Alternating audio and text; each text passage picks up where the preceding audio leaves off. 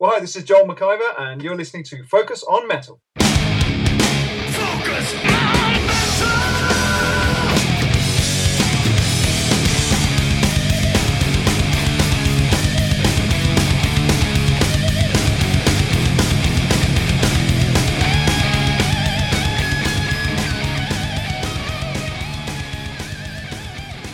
Hey Metalheads, Scott Thompson here, welcoming you to episode 316 of Focus on Metal. This week we welcome back again one of our favorite guests, Joel McIver. He's back once again to do our annual prior year wrap-up. And of course we couldn't get him in at the end of last year, so here we are, end of the first month of this year. Got Joel back on to talk about all the things happening in the world of metal in 2016. And as always, those of you who've listened to all the Joel episodes we've done in the past, lots to talk about when Joel comes on the show, lots of catching up to do, and lots of ground to cover. So with that, I think we're going to skip music this week, and we're just doing straight out discussion. So why don't we just get right on with it? And I pressed the wrong button the first time.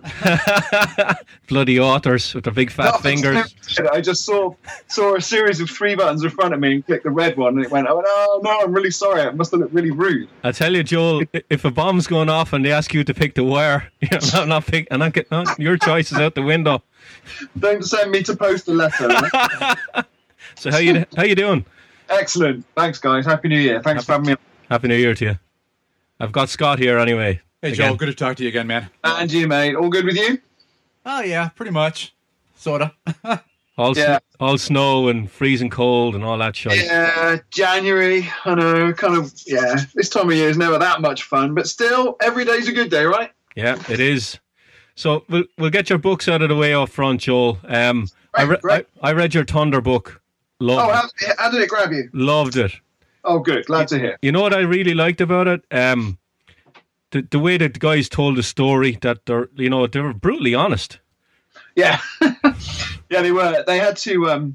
what was interesting about that was that there were a couple of episodes where the stories that they told me didn't add up because they all had slightly different versions of the truth, which is inevitable, really, because there's a lot of guys, it's a long time ago, and a lot of different memories, and so my job was to try and sort of piece together what really happened, and especially when it came to the bit where Snake, the bass player, was fired in 1992, I had to get his memories of it, Danny's memories of it, and Ross Halfin's memories of it, all 3 of whom were adamant that they knew the absolute truth. And so that was one of the challenges, but it worked out okay. They had to be honest, and they were, and they made it really easy for me. Yeah, I really liked the photographs in it as well. Like, even the band went and got photographs of them when they were kids. Yeah, that was a good thing. I mean, that was nothing to do with me. The picture department put that together, and the band really worked hard on that. But it was all good. It turned out really nicely. I'm so pleased with it. Yeah, it's very well packaged as well. It's it's like a coffee table kind of thing. Very well done. Yeah, they put top production values into it. So I quite like that format of book where it's in the band's own words. There was very little from me. And I quite like that. Authors like that anyway because it's easy. You just transcribe the interviews and then Tetris everything into place. But it's quite efficient as well. It means you get the facts straight from the horse's mouth, which is good. Yeah. So any other books you have coming out in the next couple of months? Well, everything's out now. There's 5 books that are looking for book deals right now. And they were, at this point, probably none of them will come out until 2018. Unless there's some sort of rush deal that has to happen right now. So there were 4 books out in the last quarter of 2016, and Thunder was one of them. So it's all good now. I've done 30, and waiting for 31 to 35 to attract the right book deal. Nice. So, of course, one of the ways I was going to start this, because we're going to look back a little bit on 2016, was, I was going to say that the obituary section in Classic Rock Magazine was getting longer now than the review section. And, of course, Classic Rock Magazine is now gone. Well, it's not. It's back. They've Future Publishing have just announced that they've reacquired it, along with Metal Hammer and Prog. Yeah. So I knew those mags wouldn't be away for long. So Future, who used to own them before Team Rock was formed, have just, like I say, I think yesterday, told their staff that those mags have been rebought. So it'll be interesting to see what form they reappear in. But I thought those brands were too strong to vanish completely. Yeah. So we will see however long it takes. I hope all those guys get their jobs back. In reality, I don't know if they will, because that's not how business works. But that would be a good outcome if they did. Now you probably know a lot of them, don't you? Because you've written for both magazines, haven't you? Yeah, and Prog as well. Yeah. So all three of them. Yeah, I know not all of those people, but certainly most of the editorial stuff. Yeah. Yeah, because we're in the midst of doing a project on Kerrang magazine, and especially in the 80s. And we spoke to Malcolm Dome last week, and he was involved with the magazine as well, and he was pretty gutted now when it happened too. Just before Christmas as well. Yeah, it's an awful thing, really. So obviously now it's a slightly different situation because those mags have just been announced that they're going to be reborn in some form or other. But yeah, I think as far as I understand it, and I'm not a publisher and I wasn't one of the publishing team at Team Rock, so it's speculation really. They relied upon a business model which was ultimately unsuccessful. So I don't know how much people knew, and this is probably part of the problem. What Team Rock based its assumptions on was that people would pay a sum of money per year. I think it was around 30 quid. I'm not sure. To buy a Team Rock Plus membership. And what that would get you would be all 3 mags per month, plus otherwise unavailable online content, right? And possibly other stuff as well. I don't really know. That's quite a sweet deal if you think about it. But people didn't do it in sufficient numbers to make it worthwhile. And key members of staff started drifting away, which is always the death knell. And it was appalling the way that those guys were let go without any salary for December. That is, as I understand it, legal. You can do that. It was very good of Ben from Orange Goblin to set up that crowdfunding thing, which raised, it must be 1,000 quid each. So yeah, it's a sad thing, really. No one benefited from it. I mean, those magazines are great. I hope Future do a good job with them. They did do a good job with them for many years before Team Rock bought them. So let's hope that the outcome is a good one. Yeah, and how's your magazine doing, Joel, the Bass Guitar magazine? Would something like that make you think, holy crap, maybe we got to look at the model we're doing for our magazine? We don't need to look at the model. The model of making money through advertising and newsstand sales when you sell a mag is still strong. I mean, my magazine is no different from any other, really, in that, it could go at any minute. A publisher could decide to pull it. Because it's not making enough money. And that's nothing to do with Bass Guitar Magazine or bass players or Future Publishing or anything. All print magazines in today's day and age are at risk of being suddenly closed down. And that's just the way it goes. Now, as it happens, my mag serves a small and loyal community of bass players. And there is only one Bass Guitar Magazine in Britain, so it's in a good position. But, you never take anything for granted. It's a healthy magazine, but it's not like it sells as many copies as Rolling Stone or anything. But I do my best. Yeah. So, of course, we're looking back on 2016, and one of the things that is, it's probably affected everyone across all genres of music is the amount of musicians that died last year. Even up to Christmas, like George Michael died, I think, on the 23rd of December. So which one affected you the most out of all of them? Was it Bowie? Was it George Michael? Was it like Lemmy the end of last year? Was there one that stands out to you that really hit home to you? Certainly those three. George Michael, I mean, I grew up in the 80s, and like all the kids back then, you liked Duran Duran and Wham and Soft Cell and Simple Minds and all those 80s bands. And it's not so much that I was a huge fan of George Michael himself, but I mean, to die at 53 is just grim, isn't it? And, no one knows what the circumstances were. So that was really sad. That was genuinely sad to see a part of my childhood go. Bowie went before his time, and I was I was slightly connected to him in that I did Woody Woodmansey's book last year, which I think we've talked about already, who played drums on those Spiders from Mars albums, and whose book came out in about, November, and turned out really well, and I'm still doing press for that now, and so is he. So there was a link there between me and Bowie, so that was obviously something that mattered, and I enjoyed Bowie's work. But actually, I was equally sad about people like Alan Rickman dying, the actor. Me and my family, we just watched the Harry Potter films before Christmas, and actually, he was an amazing presence on screen. But it's sad when any of these famous people go. Well, it's not sad when any of them go. It's sad when people go who meant something to you when you were younger. No, so yeah. Sorry, it's not a very exact answer, but any and all of them really. What about you guys? Probably Bowie, I think. just such an influential figure across all genres. I think we've interviewed a lot of people on the show, and they've all been big Bowie fans as well. I think he touched everybody in some stage in his life. I remember when Freddie Mercury died, there wasn't anyone who wasn't gutted, because it doesn't matter if you like Queen or not. 50 Queen songs, and it's the same with Bowie. You know tons of his songs, and you kind of think that these people have achieved a certain immortality, but nonetheless, it's just sad to see eras end and new eras begin. It always is. Mm-hmm. Yeah, definitely. Yeah. Yeah.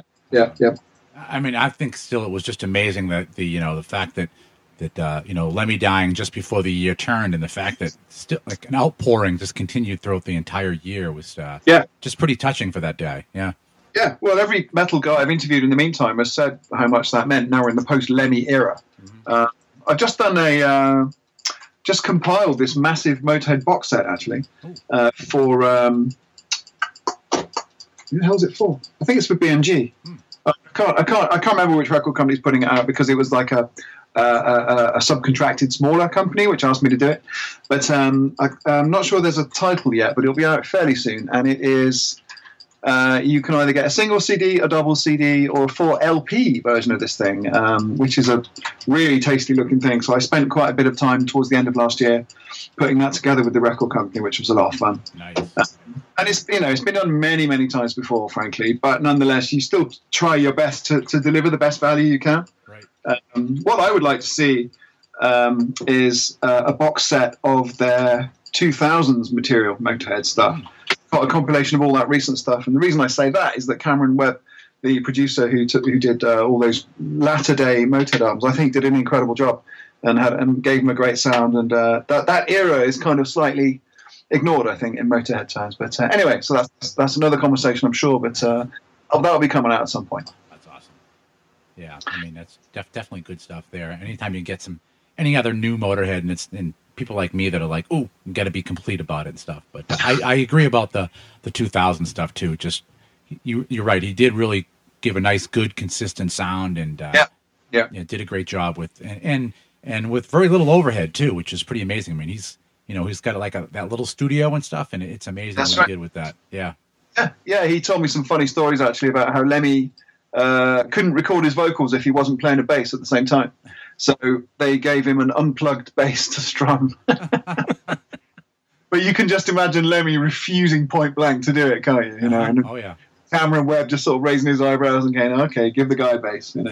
Yeah. So of course, Joel, in the last 14 months or so, we've had albums from Slayer, Megadeth, Metallica, Anthrax, Death Angel. We've one come from Overkill, Metal Church, Testament. Like, the thrash scene seems to be thriving when it comes to new material. You have any thoughts on why that is? I think those guys are still reasonably young. They're in their 50s or even in their late 40s, some of them. That last Testament was great. That last Megadeth. Last Death Angel, Overkill. The new Creator's great. I don't know if you've had a chance to hear that. No, not yet. No, that's killer. That's a really good one. That's coming out quite soon. I think they know they have to play fast and hard and be inventive in order to sustain a career. They've seen quite a few bands. Megadeth is a classic example, who've put out a lot of boring albums in the last sort of decade or so. And they've seen how much people hate that. So the level of bands below that, like your Testaments and Anthraxes and the rest of them, have to do quite well, I think. And, they've got nothing to lose, have they, at this point? They're all playing well. I think there's a point in a musician's life. If you do make it with all your facilities intact, your 40s and 50s, then you're playing really well at that point. And the same generally in life, I think that can be a really productive time of your life. Before your facilities start to fail, in the 60s or whatever. So I think there's a reason that they're on form. They know they have to perform. They're full of ideas. People will come. People will come to good thrash metal bands concerts. It's just it's not boring kind of modern metal. It's not too extreme. It's just good, violent, fast, exciting music that requires dexterity and creativity and imagination, and they all have that still. Yeah. So. All those things add up. All the ducks are in a row. It is interesting you talk about, having the facilities and stuff too. And I think that's one thing is that most of those bands, with the exception of Metallica, they're still touring regularly and they're doing quality touring too. So it isn't like, 12 months in a camper type of thing either, that they've got a little bit more comfort than they did back in the 80s and stuff too. But I think that really definitely adds to your chops. I wonder if there's a little bit of a reaction against a lot of newer bands that haven't quite enthralled a certain demographic of headbangers as well. I mean, we all know that bands like Lamb of God and Avenged Sevenfold and Machine Head and all perfectly good bands, but perhaps they don't have the excitement that some of the older thrashers are now offering. Testament being a good example. Yeah, true. For guys who are not 28 years old, for guys who are a little bit older than that, who want to see something a little bit more intense. Possibly that's one of the reasons as well. But I mean, I don't want to get into the old. There's no good metal. Because there's lots of it, but I think a lot of it is a smaller, low down level. Preparation for this, actually, I was looking at a list of metal albums released last year, and there was a lot of stuff sort of really low down on the pecking order, which was really good. Like that Nails album was really, really good. That Witchery one, even that Superjoint did some good stuff. There's loads of good stuff. Vader had an EP, didn't they, which was great, I thought, and there's a lot of music. Talk about that lower tier. Like one of my favorite albums from last year was the new one that Widow put out, Carved in Stone. Just a great album for them. They really got their sound together. It's thrashy, yet it still has a little bit of commercial to it. And even I think like 2 weeks ago, I pulled that out and lived with that in the car for about a week, and it's still like one of my favorite albums from last year. Yeah.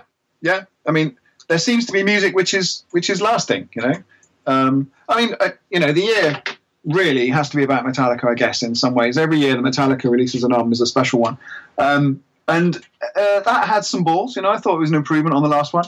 I'm jumping to this subject, so I assume you... No, this is fine. This is what we want, Joel. A lot of it, I reviewed it in a Record Collector magazine, and I said it's rather like Death Magnetic in that there's quite a lot of boring stuff. There's quite a lot of mid-tempo stuff that just goes on, and you're going, oh, come on. But there are more good, exciting, different songs than there were on the last album, which has got to be a step forward. Yeah, I mean, it looks like they sonically have settled into something that we started to see in Death Magnetic. But what was interesting on that one, too, was that the second disc was pretty much, it sounded very Loadish as opposed to the first one. I don't know if you got that vibe out of it, but I did. I read a lot of comments saying that the second one was inferior to the first. I wasn't quite sure if I grasped that, but I definitely sensed a different feel. That last song, the thrash one, was obviously, pretty good. This is so geeky, but I get really annoyed with Greg Fidelman's guitar tone. I always wish he would ramp up the gain on the distortion, because I think those songs require a little bit of that kind of cutting, edgy, sort of crispy sound. Right. But that's just me being a geek, as always. It's definitely a step forward from Metallica. They can still do it. The good parts on that album are amazing. There's one bit, and I can't remember which song it's in, but it's kind of like there's a very kind of atmospheric bit, almost like The Cure. It just lasts like a minute, and then it goes. And I was quite impressed with that, and a few other little touches like that show they're still thinking. And they are an example of what I just said, is that a lot of these bands can still do it. They have the opportunity and the ability and the imagination to do it. So, fair play to Metallica. They still polarize opinion massively, don't they? But, where would we be without them, frankly? Yeah, no, I like the album. I don't love it. I find Kirk Hammett's solos on it, though, they're forgettable. I'm like, when I listen to the album, I'm like, oh, wow, that solo is amazing. That just didn't happen to me on this one at all. I think they were better than the last one because they're more improvised. They sound a bit more improvised. But yeah, the problem with him is that he has all those amazing solos from the first 3-4 albums that you just know, note by note, and coming up with solos that compete with those is very difficult. But I know what you're saying. Yeah, it's a good album. I wish they would have had more songs like the last one and the first one, though. It's kind of there, the bookend. It's like that's like the Battery and the Damage Inc., and then there's too much in the middle of it. It's too long in the middle. Right.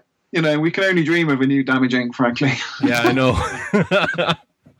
But, I've said this many times, the point about Metallica is seeing them live. You go and see them live, that's where they really excel. And after a Metallica concert, you don't walk away saying to yourself, I wish the last album was better. It doesn't matter what the last album was like. You just know you've seen a set of incredible songs. Yeah. So there you go. You gotta love them. Yeah. No, my favorite album of last year, Joel, was Dystopia, Megadeth. I thought it was amazing. It was a great record. Yeah. I think Mustaine makes his best music when he's annoyed and pissed off about things. And maybe that reunion that didn't work out before that, helped fuel that a little bit. And it worked out great. I thought it was full of balls and full of aggression, which is what you want from Megadeth, really. Yeah, I saw him in. I went down to New Jersey to see him play.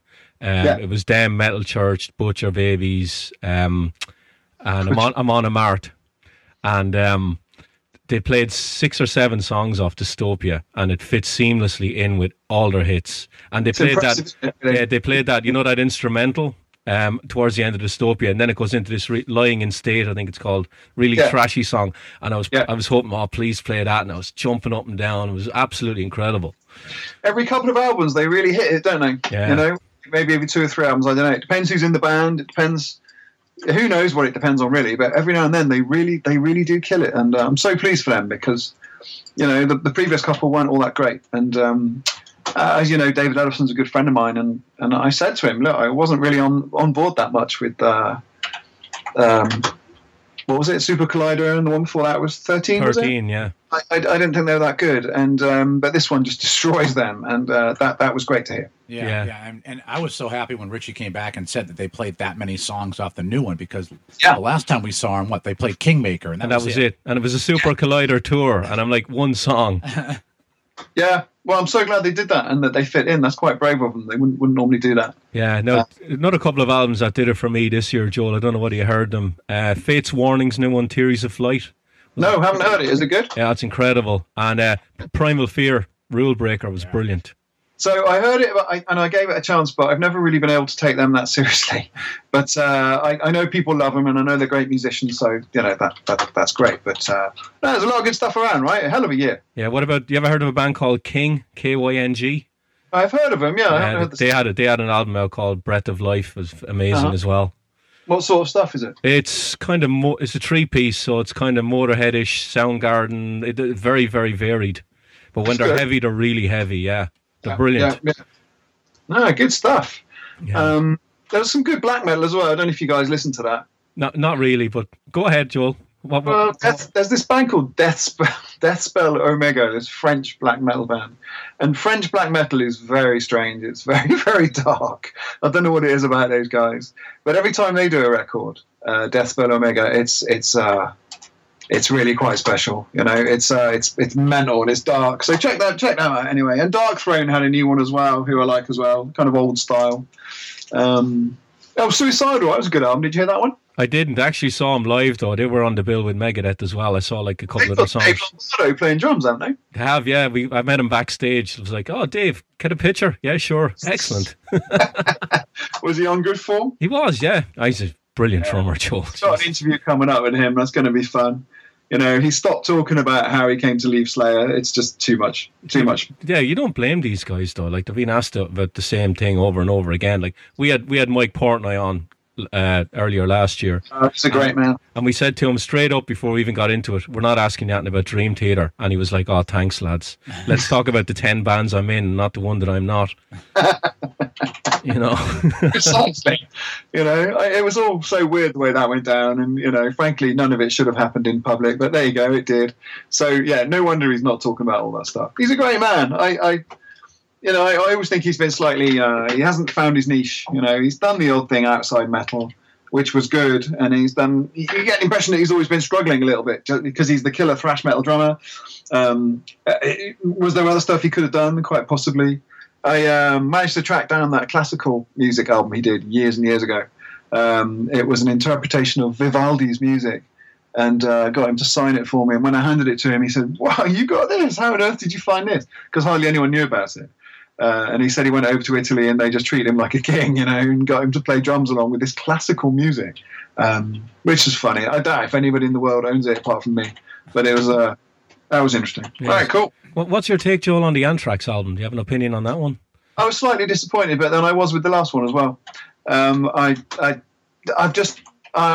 so sorry. I've just never got over how much they went down after Among the Living, which is like 100 years ago at this point.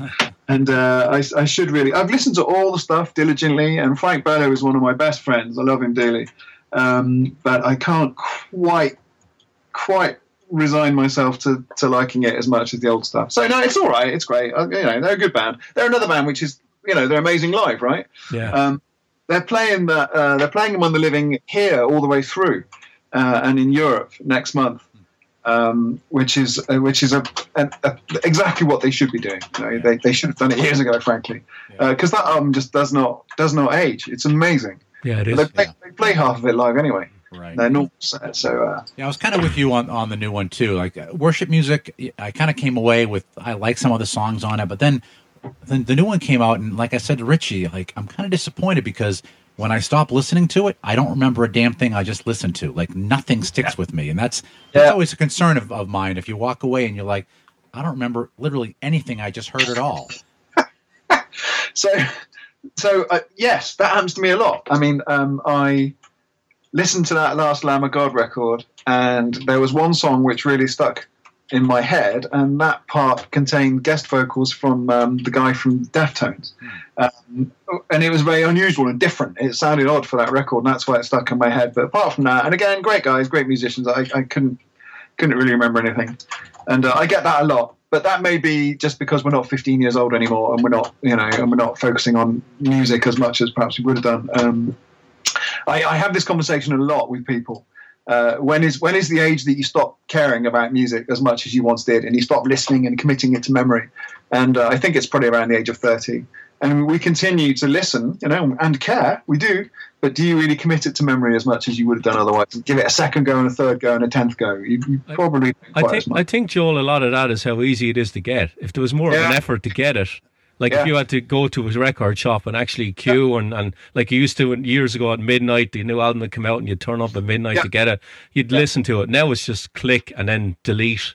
And there's yes. I mean, like you can't. I wouldn't want that easiness to be taken away, that easiness of access. But you're absolutely right. Of course, if you're going to queue up in 1991 and buy a Metallica album at midnight, you're not going to listen to it once and then not listen to it again, are you? You're going to try to listen to it 50 times or 20 times. I agree. Yeah, you're right. You're right. You can't have it both ways. There's so much that comes out too, because I mean, look around the studio here, and Richie can attest. I've got like piles of CDs, and even like the backseat of my car, it's like a running joke of like, how many you got back there now? Like 30, 40? Like, there's just like so much music out there. I know. And if you wanted to download stuff, you could download 1,000 albums a day. And, I don't know. Yeah, I have this conversation quite a lot with people, and it's always a little bit negative. But the positive picture is that there's lots of good music. The question is finding it among all the stuff which is not so good. And that's very hard. Yeah, so let's talk a bit about live gigs, Joel. Was there any live gigs stood out for you last year? Did you go to Download at all? I went to Download, and that's the one I'll nominate because it was Black Sabbath. And although the rain was absolutely pouring down and there was 6 inches of mud, I don't know why it always happens at Download. It wasn't that rainy the week before or the week after, right? It was just Isn't that mandatory for a festival in England to have rain? I thought that was part of the plan. Yeah, you'd think, right? I mean, Download is legendary for being completely drenched with rain. I don't know why. Ozzy sang a quarter tone flat the entire time, obviously. But that's the rain does wash the piss off the stage, though. So does help, but the rest of the band were absolutely on it. Those riffs were just insane, and the atmosphere was good, and But Ozzy cracks me up, man. I mean, at one point he said, "I'm going to count to 3, and I want the whole crowd to shout yay." And I sort of laughed, but he meant it. He said 1, 2, 3, and everyone went yay, and it wasn't like any other more meaningful syllable. It was literally yay. And I thought, God, after 40 years or whatever it is of doing this, is that the best he can come up with? But it was funny, it lent some amusement to it. And so a lot of those songs are just so timeless, you can't beat them live. Yeah, did you go for the whole weekend, Joel, or was it just the Sabbath gig? Just the Saturday. So I'm trying to think what else I saw. That shows how much. The problem now, Joel, is they've got 400 bands, and you can't. Whereas before they used to have 6, and you could rattle them off the top of your head, and you'd know what time they were going on. And now it's like I have to run over here to watch this band, and shit, I got to run all the way back now. And as an example of that, I can tell you about Donington in 1988, which was the first major gig I went to. Well, you were at the Guns N' Roses one where the kids got killed. That's the one. That was my first major gig. I'd been to small gigs before that, but I'd never been to a big thing before that. And I can tell you exactly, without even looking it up or thinking about it very hard, a DJ set by the Bailey Brothers started it. Then it was Halloween. Then it was Guns N' Roses, Megadeth, Dave Lee Roth, Kiss, and I met. The Bailey Brothers. Wow, it is a memory. Yeah. At one point, Jonathan King came on stage. You know who that is? Yeah, nobody did. people started throwing bottles of piss at him. Yeah. And he had to do a runner. And I remember someone jumped on stage and tried and ran up to Dave Lee Roth and was tackled by about 10 security guards. I remember Lars Ulrich came on stage and did backing vocals on Peace Self. I remember so much about that gig that I don't remember about Download 6 months ago. Yeah, 108,000 at that gig. Unbelievable. I was there, and I knew nothing about the Guns. I wasn't even paying much attention to Guns N' Roses because I just wanted to see Megadeth. Yeah. But I did watch, and I remember the intro of Sweet Child of Mine. I'm thinking, oh, that's quite good. And then people being asked to step back from the stage and not doing, because the way they had it then was that the hill, it's on a slight slope, Download, and they put the stage at the bottom. So in other words, all the crowd were forced downhill, were sort of leaning downhill towards the stage. When they changed it around a couple of years later, they made it up the hill, right, so that there was less likelihood of people being crushed. But I remember I was 17 at the time, and my parents found out that someone had died at Download, and they were up all night worrying about it until I got back. And because I was a couple of hours away from there. But I remember that gig very, very clearly. Someone punched me in the face, I remember, in the middle of the crowd. I was just walking along, minding my own business, and this guy came along and went, whack, and then just walked off. And I didn't know what to do. I was so shocked. I didn't know what to say. So fun memories. Yeah. Any other gigs this year, Joel? Did you go to Royal Albert Hall, or did you go to any I went to see, I'll tell you what. Yeah, I did. I went to the Royal Albert Hall to see, it wasn't a gig. It was the film Aliens, and what they did was they accompanied it by a live orchestra, the Royal Philharmonic Orchestra. This is off topic, obviously, but it was incredible. The Royal Albert Hall have a series called Film Plus Orchestra, and they played Titanic and The Godfather and all this stuff. Any kind of big blockbuster film that has a large orchestral soundtrack, right? And Aliens, I don't know about you guys, but I've seen it 50 times. It's one of my favourite films. Oh, yeah. The chance to see that in the Royal Albert Hall with whatever it is, 7,000 people, with an orchestra playing that incredible soundtrack was just amazing. And when we got there and sat down, they even, you know, the 20th Century Fox thing, which goes, yeah. They played that. They even played that, and we were all laughing. And then at the end, James Cameron and Sigourney Weaver got on stage at the end. Wow. So that was that. But also I saw a blues singer that I want to recommend called Rebecca Downs. That's Downes. Rebecca Downs. I saw her at the 100 Club, and she was amazing. And then I would also like to mention Thunder, of course. They launched the book that we did at a festival in Manchester called Louder Than Words, which happens every year. It's a kind of, if you ever get a chance to get over to it, it's specifically a festival for music books, rock books, music books, punk books, whatever. And they have all these cool people there. And Thunder did an acoustic set with me as the sort of MC. So that was a good gig. So that was a few of them. I didn't do that many gigs, actually. Those are the ones that stand out. But obviously there's, everyone in the world is touring this year. It'll be fun to see some shows. Yeah, we went Maiden are touring, aren't they? Maiden are out, Sabbath are out. We went to a couple. One of the ones we went to was Generation Axe. It was Yngwie, Nuno Bettencourt, Steve Vai, Tostan Abbasi, and Zakk Wylde. So was that one of those G3 things where it made you sort of kind of, yeah. Yeah, it was a thing that Vi put together. That was How was it? It was good. Yeah. I think the best gig though we went to this year was Glenn Hughes. Oh, Glenn Hughes was amazing. That was fantastic. So I'm seeing him in a couple of weeks actually when he plays over here. Incredible. He always lays it down live. He's amazing. Yeah, the last album Resonate's brilliant. Yeah. Oh, it's a great record. Yeah, I should have mentioned. I really enjoyed that one. Yeah. No, he's absolutely flourishing at this point in his career. He's I think he's going to be 66 this year. Looks 46, sounds 26. The guy is incredible. He dresses like a 16-year-old. He puts us all to shame. Yeah. But it was probably the weirdest ass gig we ever went to because it was basically like in a supper club. So there were people actually like having dinner watching Glenn Hughes. It's like Glenn Hughes on stage at a wedding reception, Joel. Oh, that's fantastic. Yeah. Where was that? Where was that? The Bull Run in Bull Run in Shirley, yeah. Mass. It's probably about 45 minutes from here. And it was the thunder and lightning. The weather was horrible. It was piss and rain. Yeah. It was like download. It was just, it was unreal. But yeah, it was watching him literally like in a supper club. But, oh man, he just totally rocked balls. And then it was funny because we had these two guys who were sitting one table over from us. And one guy was just bitching about the fact that he hadn't played Burn yet. And at the very end of it, of course, he ends with Burn, and then this guy's like out of his mind. And the other guy, what was it? There was some other song. What did he play?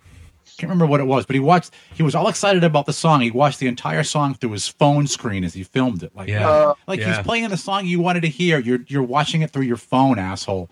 And then, I did. I think it was a couple months ago. We saw the same two idiots at the Doro show. Yeah, we're at Doro Pesh. Same two guys. It's so strange, isn't it? It's so strange. I remember I was at Megadeth when they played Wembley earlier last year, and they were on fire. I mean, like you said earlier, just on fire. Mustaine was just ripping into the crowd. It was hilarious. And in front of me, and I was with Megadeth's press officer, in front of us, there were these two guys who, I don't know what the deal was, but they were behaving as if they had been wanting to see Megadeth their entire life, and every single song was their favorite song. So when it started, they were going nuts. They were like, ah! Every time the song started, hugging each other, like weeping. It was the best thing, the funniest thing to see. Oh, that would have been the guy Mike at Glen Hughes. So fun. Yeah, this guy Mike, he took out his phone and he started showing us the list of all the bootlegs and everything he had. We never met him, and we were like, oh my God, I think we should get up and walk away from this guy. Just one of these freaky fans. There's a lot of them around. Yeah, they are. Very, very strange people. Yeah. So Joel, let's talk about books. Any good books you read this year? I'll tell you what I'm reading now and it's amazing. Is Mick Wall's one, Last of the Giants on Guns N' Roses, that just came out. Oh yeah, I've got that on my shelf to read. Everything that Mick writes, I get and I read. I haven't read it yet. Yeah, but he's done a good job. Yeah. Oh, it's it's amazing. I mean, if anyone's going to write a book about GNR, it's him. Yeah. I've read his earlier stuff on Guns N' Roses. He did a book about them years ago in the early 90s, and then he did a biography of Axl. And I've read Mick's own autobiography, Paranoid. So I've read a lot of the stories. But a really decent analysis of GNR has been overdue. So I'm looking forward to that. Yeah, no, Mick's a man. He's a great man. Yeah, he's what I found great about the book was it's not all about him and Axl. He actually tells the story of the band. And you look at Axl Rose now, and he's done gigs now with AC/DC, and he's got back with Slash and Duff, and his resurrection of his career has been unbelievable, because you read all about him a few years ago and he was 2 hours late on stage, he was a recluse living on the top of a hill, the album was taking 15 years to come out, and now he's just completely the opposite. People love him singing with Angus Young. It's incredible. Yeah, his reputation wasn't very good, was it, in the 2000s? And that AC/DC gig was a really good one for him, because it really showed people that he could do the job, and people knew that AC/DC wouldn't take him on if he didn't behave professionally as well. So yeah, that's good. I don't think I'll bother going to see them when they come this year. I don't know. I may completely change my mind about that, but I always wanted it to be with Izzy and what's the name, Stephen. Yeah. So that's what a lot of people were surprised when they were asking me too, because they came did a couple shows here in Foxborough, and I was like, "Are you going?" I'm like, "Nah, it's not." It's not the same thing. It's you need those two guys, and especially Izzy. That he's like, I don't think people understand how integral he was to the band. And it's it's not the same. I mean, even if they had any of the other people that had been with them or something, but like kind of filling in the way they did, I'm like, nah, I'm just not into it. People were shocked. So I'm glad to hear you kind of have the same opinion. I do. I mean, but then I was lucky enough to see them in '88, so I don't feel the need. Funny enough, I've seen Kiss a couple of times since then, but I don't feel the need to see them that many times because of that first Donington, and Maiden for that matter. And they're still doing the same set list anyways. Yeah, exactly. That Donington completely seared itself into my mind, and I've never forgotten it. And I never went. I didn't go back to another Donington. I only started going back when it was download. But yes, yes, Axl, fantastic. I'm glad to see they're back on form. Glad that he didn't just get old and die without ever doing something good again. So. Play to them. Fair play. The other books that did it for me, Joel, I don't know whether you read them. Carmine Appice's book Stick It is very good. I haven't read it yet, but years ago he asked me to be his co-writer on it, And I would have done it too, but we were having problems getting a deal, and then the moment passed, and it was all amicable. I just didn't end up doing it. And so I was quite surprised to hear a couple of years ago that his was coming out. So that's good. So I'm looking forward to reading that. Yeah. I'm curious now when it comes to doing an official memoir for a band. Yeah. What you like to read? Do you want the salacious stuff, or do you want the album-by-album detail? Somewhere in the middle. Increasingly, I don't want the salacious, groupie stuff. I find it never really it never translates well to print. You end up reading it and you think, oh man, I don't feel good about having read that story. Unless it's phrased in a sort of tasteful way, which is very hard to do. Carmine's has got a lot of that. Yeah. Well, if it's phrased in the right way, that's cool. No, I mean, it wasn't. You get the full Mudshark story, complete beginning to end.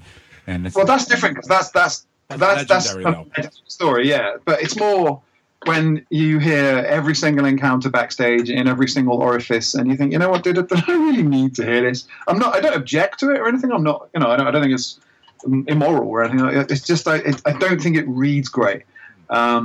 So to answer your question, what you do when you're going in to write someone's book with them is you say to them, look, how much of this stuff do you want in? Because they all have it.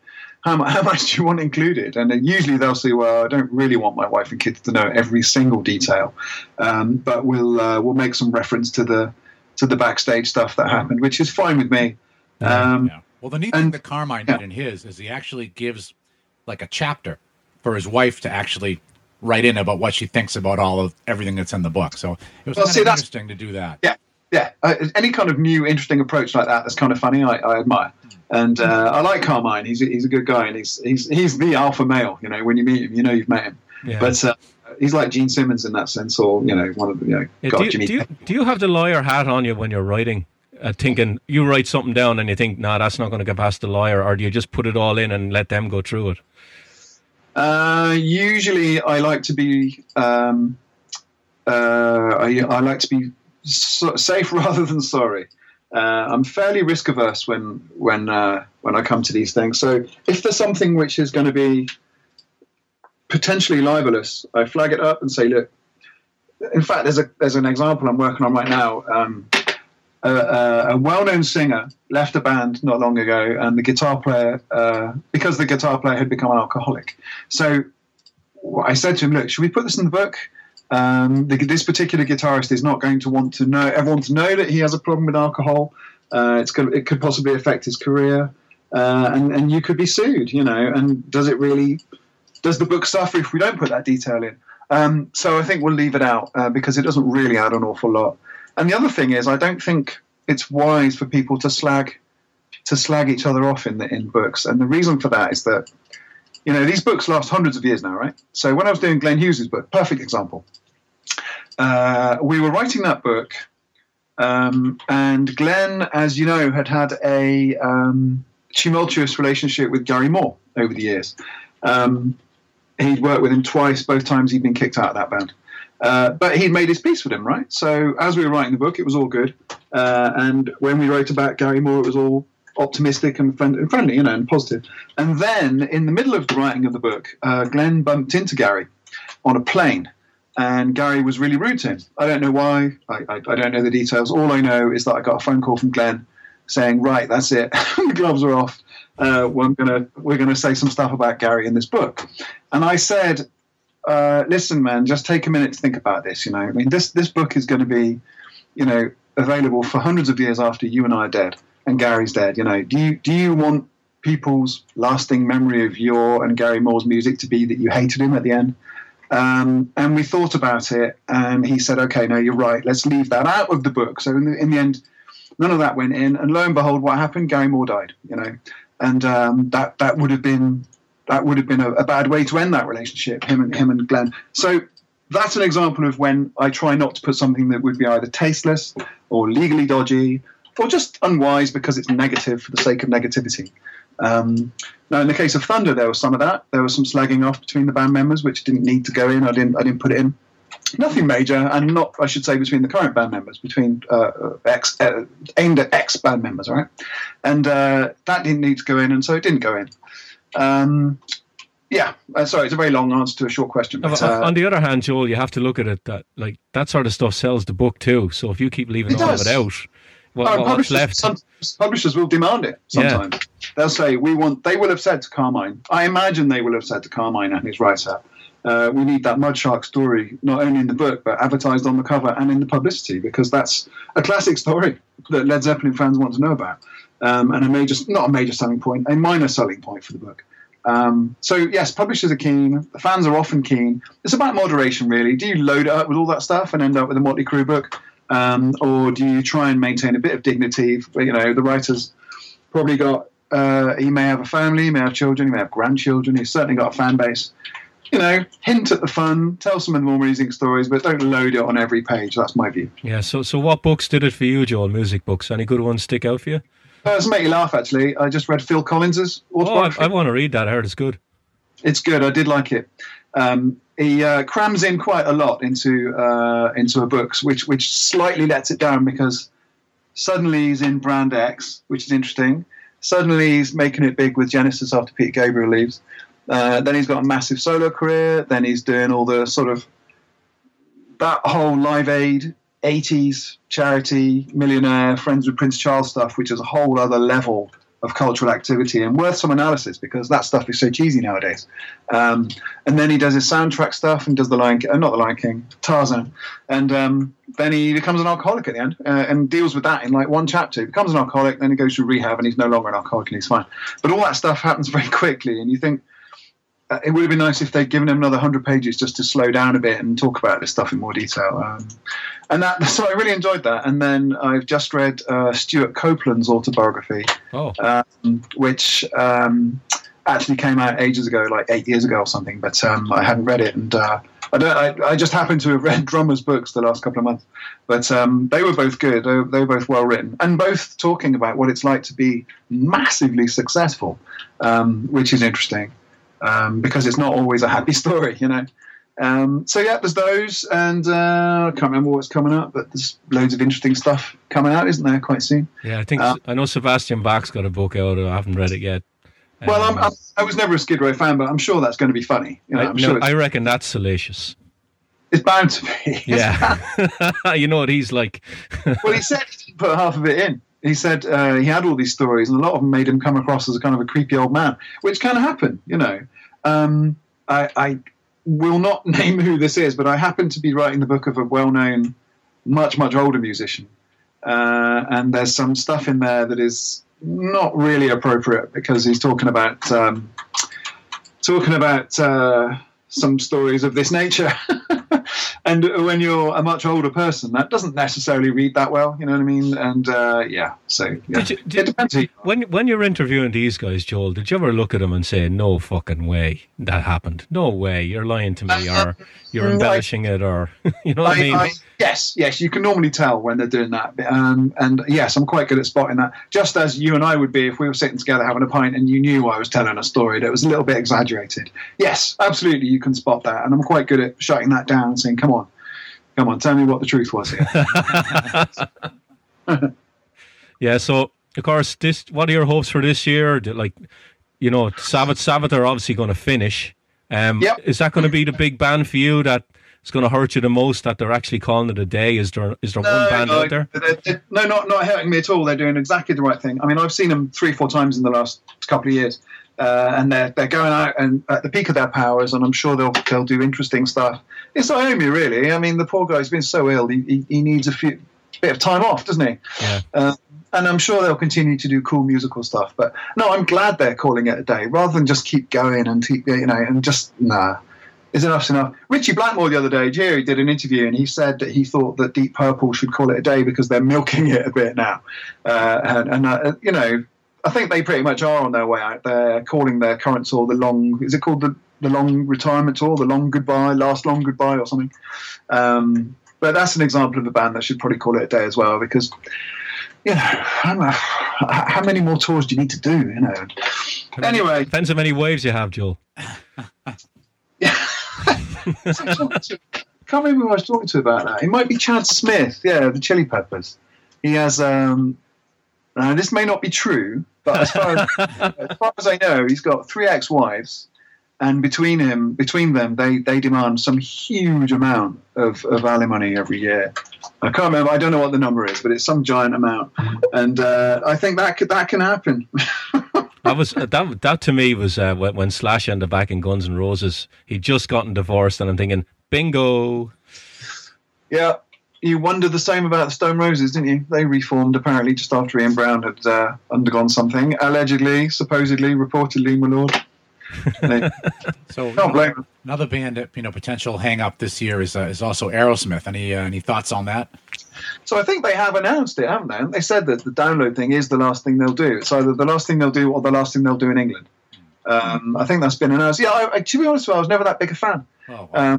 I missed that. For me, being in my 50s and being from Boston, and they were my primary initial band was Aerosmith. But the thing is really when they came back from the bad old days, it really wasn't the same band. It wasn't the band that put out Rocks and Get Your Wings and all that. So it's like, and they had all the slick production and the sort of pop songs. No, I fully understand that, and I like songs. I do like songs from both incarnations of Aerosmith, but I was never a huge fan, just because the stuff wasn't heavy enough, and I was a big fan of the Stones, and I thought they were a bit too Stonesy, so on. But I've got no, massive respect for them, of course, Yeah. Now, my favorite band, Joel, is Rush, and I think they've done it the right way. They just did a tour and then announced nothing and said, right, we're done. Neil Peart said, I can't do it anymore. And it's like, none of this, we're doing it to sell tickets. And then, there was so many people came, we're going to do another tour. None of that bullshit, Yeah. No, and the big picture here is that all these big bands are gradually withdrawing from view, aren't they? And again, we come back to the old conversation of who's going to replace them. And the answer is, I have no idea. Yeah. I'm sure Metallica have got another 5-10 years. I think the one that'll hit me, I think that when they stop really is Maiden. I think Maiden were one of the first heavy metal bands I got into. And I think when they stop, it'll hit me like, holy shit. Because I even said this to Scott, you've kind of grown up with a lot of these bands since you were like 16 years old. And when they stop, it's kind of like, it makes you feel old, because a lot of their music still makes you feel young again, Exactly. Yeah. No, I'm and you kind of get used to seeing them touring and hearing that they're touring. It's kind of a comforting background noise, even if you don't go to the show. No, I think if we guys are still here and talking in 5 to 10 years, it'll be very interesting to see what the musical landscape will be like. Because all these bands will be gone, and most of the B-League bands, your Metallica, your Slayers and Slipknots, will be gone too, or inactive, And no, I can't quite imagine what it will be like. There'll be stuff, and the big bands will no doubt reform to do the odd gig here and there. But no, I don't know. Maybe we'll just be talking about books and films. So what albums are you looking forward to this year, Joel? Anything in particular? Well, I just said the Creator one was good. Yeah. Let me think. What else have I? No, I can't even think of any. Remind me what's coming out. Have you heard the Thunder album? Oh yeah, sorry, of course. I have heard it, and it's really good. And it's like the last one. Brilliant. It's full of energy, full of life, full of different textures. And I'm not just saying that because they're my friends. It's genuinely a good record. Excellent. So yes, thank you for reminding me of that. Yes, I heard that a while ago, and in fact, I wrote the press release for the German record label, which was fun. So yeah, great band, nice guys. They're just good blokes. Yeah, I've had Harry on the show. We talked about the All You Can Eat, and we talked a little bit about the book. And just a really genuinely down-to-earth, nice guy. He's a great man. When I interviewed him for the book, we actually did it fairly quickly. I think we did about 3 hours for his part. And we went and met in a pub in West London. And we were both driving. And as the conversation progressed, we were laughing and having fun. And we said, I could just do with a pint of Guinness. I don't know why. We just both wanted a pint of Guinness. And we couldn't because we were driving. And all we could think about was a pint of Guinness and a pint of Guinness. So the next time we met, we were in a pub having lunch with the rest of the band, and we got right on the Guinness, me and him. It was brilliant.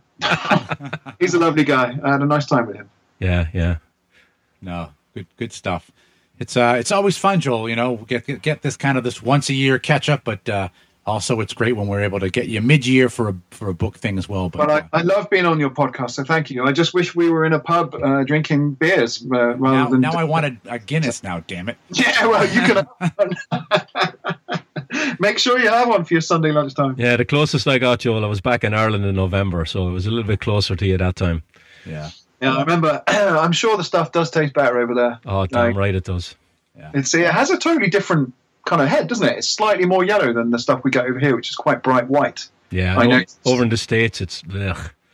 Not so good. No. Occasionally you can get a place you get a good pour. Yeah, but I'm not gonna go around 50 pubs trying 49 bad pints to get a good one. Have you had any of the maiden spears at all? Oh, I had one today. Did you? I had, we just went and had lunch, and they pulled out a bottle of Trooper. Man, that stuff is amazing. I'll drink it all day if I can. Have you had the red and black at all? No, that one I have not tried. No, is that quite a lot stronger? Isn't that 6.66% or something? I don't remember. Grab the bottles on the shelf there, Rich. I think that might be the strong version. The one I had today, the Trooper, was 4.7, which is fairly strong. You can only have one if you're going to try. 6.8%. Yeah. Red and black porter. I think they were shooting for 6.6, but ended up with 6.8. No, that's it's really. Yeah. They were shooting for 6.6, and they had Yannick Gers as well. He adds 3%. Really good. Yeah. I'd like to have some of that stuff. In fact, now you've mentioned it, I might go and pour myself a cold one. Very nice. Like, that's hard to find around here, and I just happened to be in a liquor store before I was going to a party, and we were just picking up some stuff, and I looked in the bottom shelf, and I saw a Trooper, and I looked over next to it, and I was like, no, and I don't know. Apparently, my face must have gone ultimate fanboy because my girlfriend said she'd never seen a look like that on my face ever, and I was like, I just had to get it, and fantastic. Did you get? Did you drink what I give you? Yeah, it's good. Yeah. It's good. Can you get the Trooper on draft over there? No, on draft over here. No, it's all Budweiser and piss. And usually all a that Trooper crap. over here too. It's hard to find in bottles. I've been lucky to find it in bottles every time, but usually over here in the States, you can only get Trooper in cans. But see. I know we're diverting a little bit from the subject, but I actually am a big fan of American beers. You guys have the best craft stuff and IPA stuff. Really, really good. Way different from like a decade ago, 15 years ago when I first tried it. Well, I was never a huge fan of British beers, Joel, because it was all ales and... I'm just like, nah, pint of bitter. You know, they used to go into Coronation Street and pint of bitter and one for him and one for yourself and all that. And it was like, all that and looking rotten stuff, you know. Depends where you go. You find yourself a good local brewery, the stuff is really good.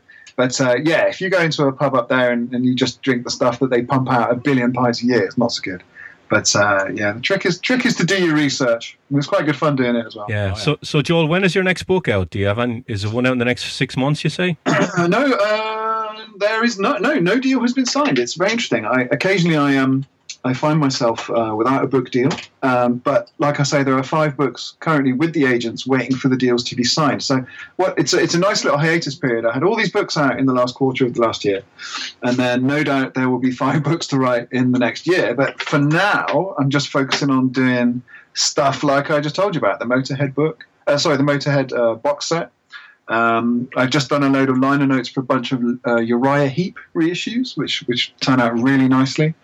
I continue to write obituaries and stuff for The Guardian and the Daily Telegraph. Obviously, I edit Bass Guitar magazine, and I'm a writer for a bunch of music magazines as well. So it just carries on. But no, so the books thing will happen, and as I have more news, you'll be the first to hear. Excellent. nice.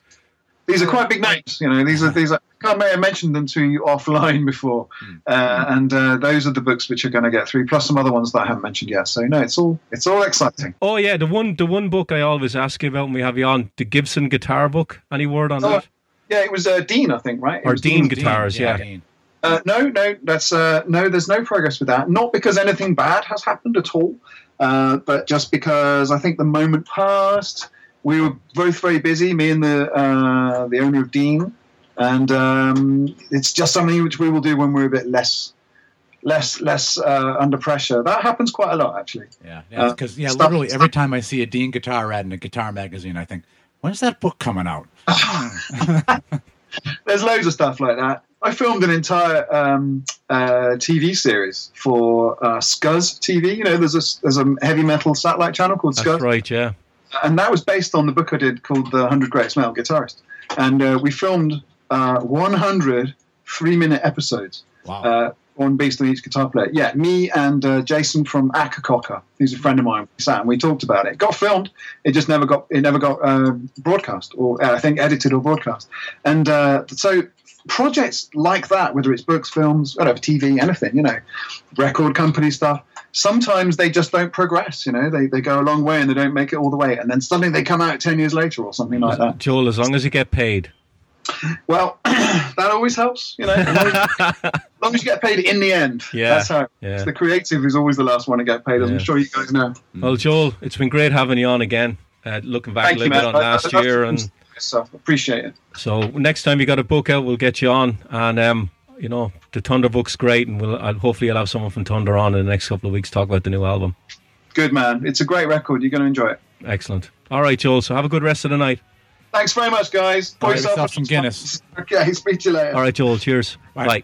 All right, that is a wrap for this week. Once again, big thanks to Joel MacGyver for coming back on the show to help us with our 2016 Year in Metal wrap-up. And, of course, be sure to check out all of Joel's books. Not sure what is up yet for next week. Richie is busily working on a few different things, but when that time comes, we'll know what it is. But in the meantime, as always, you can keep up with us on Facebook as well as on Twitter. And of course, head over to focusonmetal.net for all of our episodes. And also focusonmetal.blogspot.com for news and show notes and all that good stuff. And if you're looking for someplace else to go, then make sure you head up to earpeeler.com. Check out all of the great shows up there on Earpeeler. So that's it. There ain't no more stick a fork in it. This puppy's done. So for Richie, myself, and everybody else here at Focus on Metal, have yourselves a great metal week. And until we talk to you again next week, remember... Focus on Metal! Everything else is insignificant.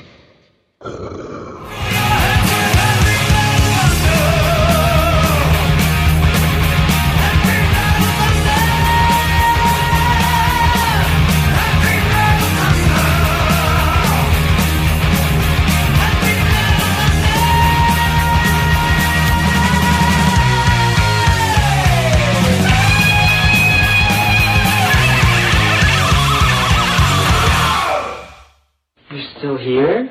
It's over. Go home.